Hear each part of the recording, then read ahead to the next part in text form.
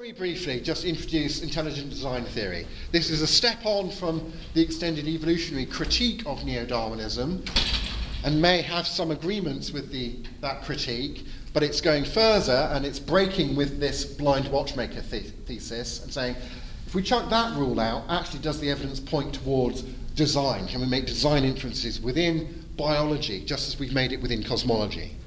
So Stephen C. Meyer, who's a leading proponent of this theory, says the theory of intelligent design holds that there are telltale features of living systems and the universe that are best explained by an intelligent cause of some kind. The theory does not challenge the idea of evolution defined as change over time or even common ancestry, but it does dispute Darwin's idea that the cause of biological change is wholly blind and undirected. It says, yeah, that's blind and undirected capacities of the created world can do stuff, but maybe there are signs that there's more actively going on than that. And actually, I think ID thesis boils down to three core claims. That there's empirical evidence that passes to reliable design detection criteria. 3, to warrant a scientific inference to intelligent design as the best explanation of that evidence. Those are the three core claims. Now, that this is a scientific inference, that's a debate within philosophy of science, and many atheists actually today, like Richard Dawkins or Bradley Monton, I quoted, or Victor Stenger, accept that ID is a scientific theory. They just think it's a false one, but they think it's a scientific theory. Thomas Nagel says, look, a purely semantic, linguistic classification of a hypothesis or its denial as belonging or not to science is of limited interest to someone who wants to know whether the hypothesis is true or false. Right? So long as you don't think that science is the only way to know stuff, right? He's kind of saying, who cares whether this argument is scientific or not? I care about whether it's true or not that design explains some things in the biological world.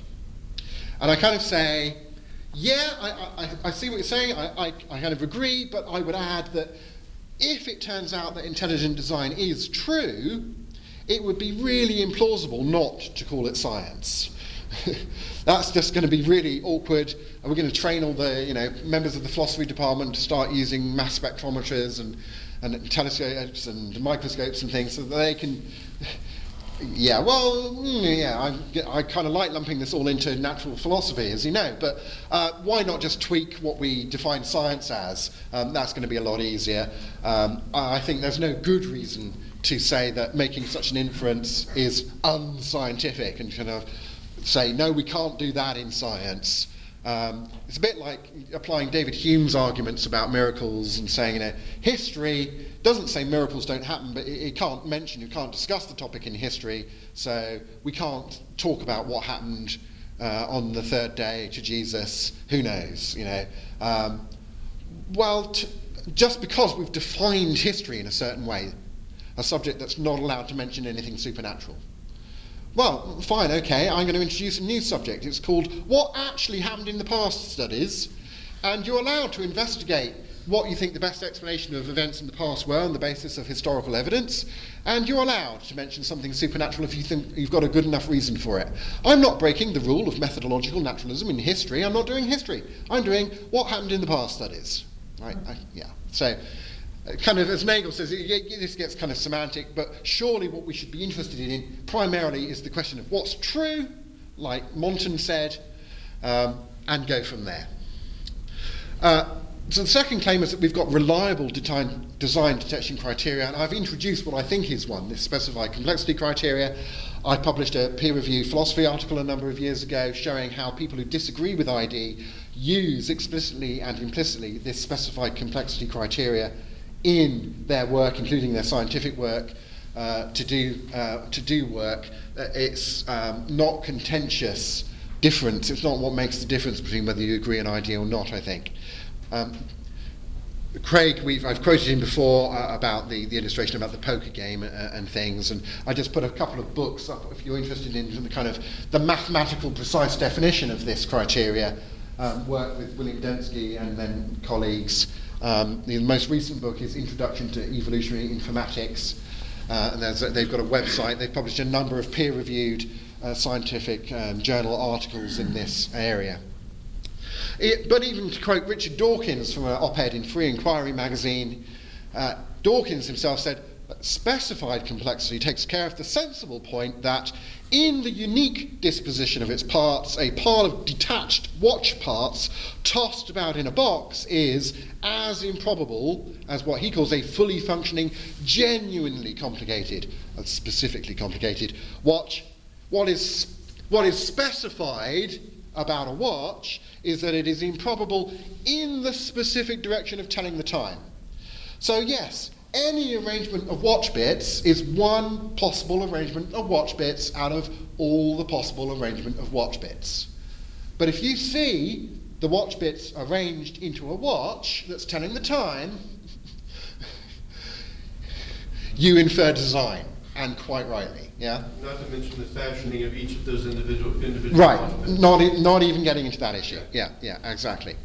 So the first core claim here is that empirical evidence in the biological realm, say, passes through some such criteria, and that it's fine to call that science, but that's a kind of secondary issue.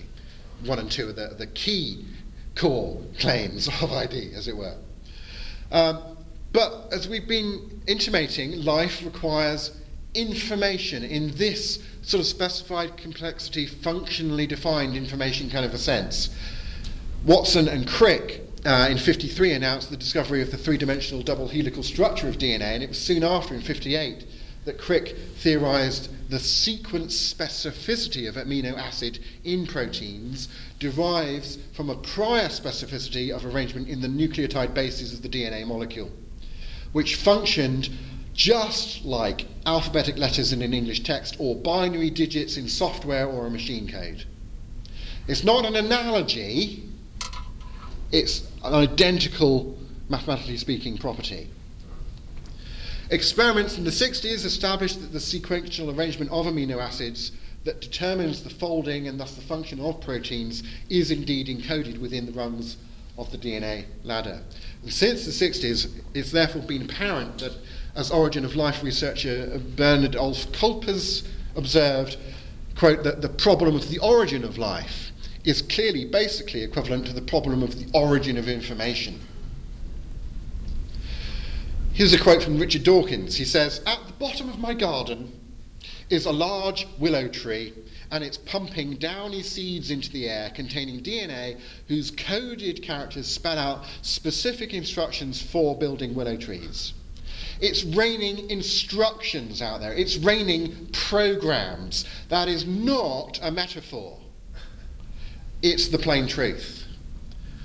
Questions: where do programs come from?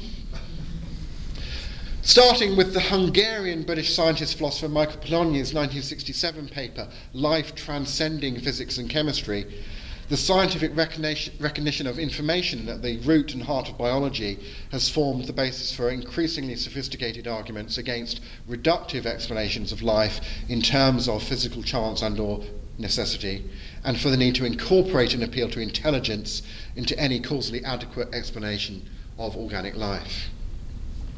So as Mayer argues in a book like Signature in the Cell, there's simply too much information in the cell to be explained by chance alone. The information in DNA and RNA has also been shown to defy explanation by forces of chemical necessity. Saying otherwise would be like saying a headline arose as the result of chemical attraction between ink and paper.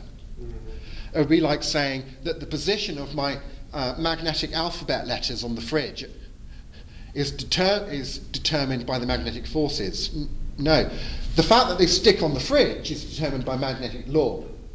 But the arrangement of the letters is not determined by a physical law. Indeed, if it was, you couldn't use arrangements of those letters to communicate different bits of information, because the arrangement would be determined by natural law. So you couldn't use it as the way of communicating a code. Likewise, in DNA, there's forces of attraction that explain why the nucleotides stick within the ladder, but the sequence arrangement is not determined by any physical forces. DNA functions like a software program. We know from experience that software comes from programmers. Also, this connects with the idea you may have heard of irreducible complexity, which is really it's a subset, a form of specified complexity. There's an overlap here, actually. A guy called Behe in Darwin's Black Box argued that by irreducibly complex, I mean a single system composed of several well-matched interacting parts that contribute to achieving a basic function, wherein the removal of any one of the parts causes the system to effectively cease that function. Now, he argues that the body is full of this kind of molecular machine constructed out of the proteins. He says an IC system can't evolve directly by slight successive modifications with advantages along each step of the way, right, for natural selection to select, because a direct precursor of such a system that's missing a part is by definition non-functional. It doesn't achieve that function. It might achieve something else, but you don't get this function by a gradual direct route of evolution. And he says an IC system is very unlikely to evolve indirectly, which is the other possibility. He says it's possible, but very unlikely. And he says as the complexity of an interacting system increases, as the number of different kinds of molecule involved and so on goes up, the likelihood of such an indirect evolutionary route drops exponentially. In other words, if a system is irreducibly complex, it is an example of a specified achieving a function complexity, complex enough to be implausible to attribute that match to the functional pattern to chance. So things exhibiting specified complexity are best explained as the product of intelligent design. Intelligence is the only known cause of such information. Life exhibits specified complexity at a number of places, you might argue, say in the large amounts of functional information at the origin of life, in the origination of new animal body plans over history, and so on, in molecular machines, etc., etc. 3, therefore, the best explanation of life includes an appeal to intelligent design, and that would be the argument. As I say, the criteria is not particularly controversial in as much as, Richard Dawkins his philosophy will object to it. But as a scientific criteria, or allowing that, that's a scientific argument, okay. So really the heart of the controversy is over the empirical claim that, say, irreducibly complex machines are unlikely enough to count as things that we can infer design from, or it's unlikely enough that life arose from non-life to have that information processing system. And there are folks like Eugene Koonin who will say it's massively unlikely. If this is the only universe, that would indicate design, but appeal to the multiverse. If there's enough universes randomly percolating away, then life could evolve from non-life by chance. And so again, the multiverse comes in here to increase your probabilistic resources to mean that, okay, it's specified, but it's not actually unlikely or complex enough because there's more throws of the dice happening. And we're back into our conversation about the multiverse hypothesis. At which point I end my remarks. We all rush down to the coach and grab a water on the way. Thank you.